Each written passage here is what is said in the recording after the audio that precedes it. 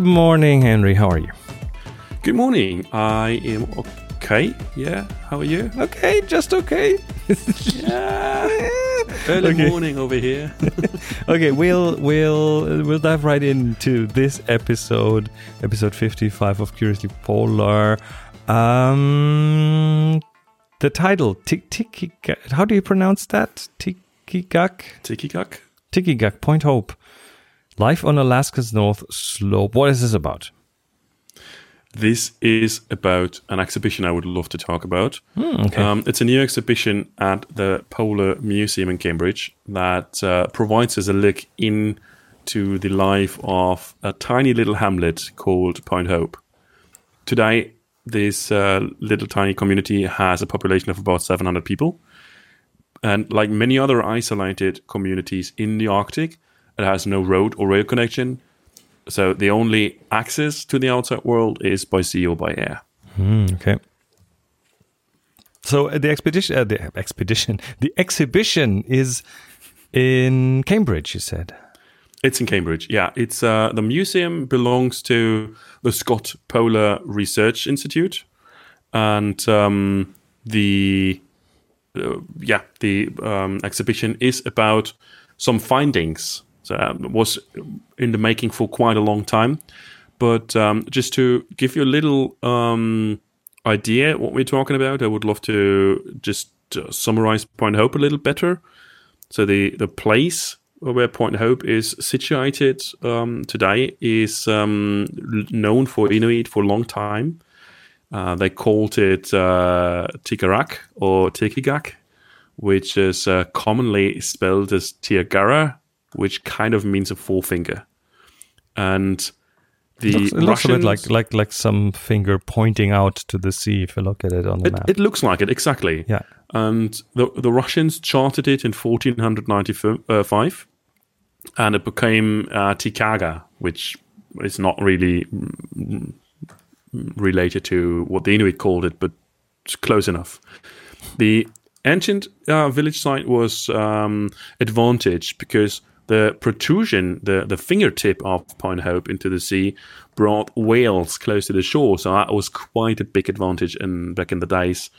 To Tikigaq, they built semi-subterranean houses using mainly whalebone and driftwood. So they dug holes in the ground and covered them by whalebones and driftwoods as kind of side walls and as roofs. Point Hope is one of the oldest continually occupied sites in Northern America, with a believed history over 2,500 years. So that's what the exhibition is about. They try to shed a little light on that 2,500 years of history. And while some earlier dwellings in the area have been lost to erosion, this still provides a wealth of valuable information to archaeologists on how those early Eskimo cultures survived in their harsh environment. So the Tikigaq site is by far the most extensive and complete site discovered and described in the whole circumpolar region. That makes it quite interesting for us. So the exhibition is on right now, and I think it started in early May. Yeah, 1st of May it opened doors, and the exhibition lasts until November 1st of 2019. It's free of charge, so you don't have to pay any admission. And it is open from Tuesday to Saturday. So Sunday and Monday the museum is closed, but Tuesday to Saturday is 10 a.m. to 4 p.m. You can hop into it. So what are some of the highlights of the exhibition? I can't say exhibition.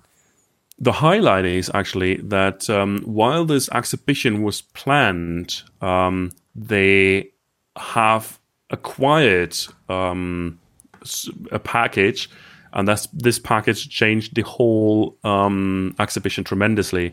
What they found in there, in an old leather suitcase, was bone, fur, ivory, and stone items that, according to the labels, which are supposed to be 100 years old, came from Tigara Lusca, which refers to Point Hope nowadays.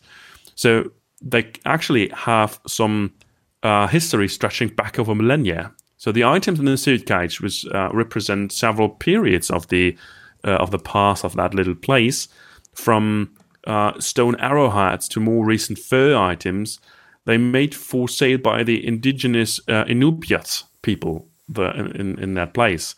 And they were collected by a missionary called Reginald Hoare. He's a British citizen, or was a British citizen.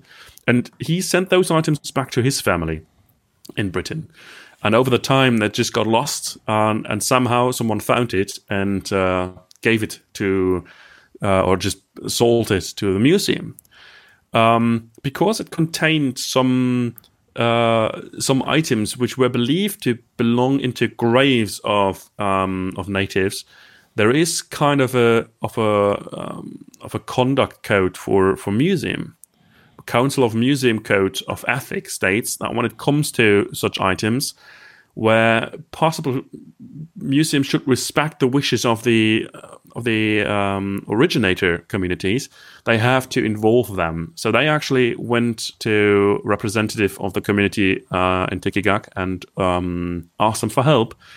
And an artist, Othaniel Art Umituk, he went to Cambridge and helped the museum.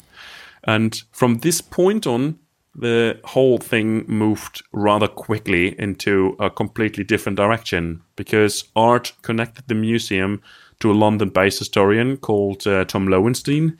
And Tom Lowenstein is one of the few historians who has extensively written about Point Hope. And he actually introduced the museum, he got introduced to a curious find of a person in their attic. And by an amazing coincidence, this finding is in the same house that once belonged to a relative of this missionary, Hoare. And to the astonishment of everybody involved, the wooden chest they found it contained more items of ivory and fur and was labeled in the same handwriting as in the suitcase. So a huge box of letters was contained in there as well. So I have a huge bunch of items now, and with the help of both the historian Tom Lowenstein and the artist Othaniel Art Omituk, they actually built up the exhibition. And in fact, the community in Tikigaq expressed the happiness that these items had found a good home and are transporting and telling the history of that place. This is amazing. So this is really mind-blowing, all these coincidences. And that makes for a very compelling exhibition. I have to practice that word. That makes for a really compelling showcase. Oh man, this is cool. So everyone who is in Cambridge or close to Cambridge, in the UK, Cambridge, UK, that it's totally definitely worth checking out this exhibition in the Scott Polar Research Institute. It's the Polar Museum there. And yeah, again, it's open until, you said, November 2019? November 1st. And you can find the Polar Museum at Lensfield Road in the heart of Cambridge. All right. Thank you so much for pointing us to that. So interesting little short episode, but definitely worth it, because that's stuff that you don't get to see every day. And we are Curiously Polar, and we have a website, and we have a Twitter account. You can find us at curiouslypolar.com, and Curiously Polar is also the name of our Twitter account. We've linked all that in the show notes. And that was it for this week. Until next week, take care.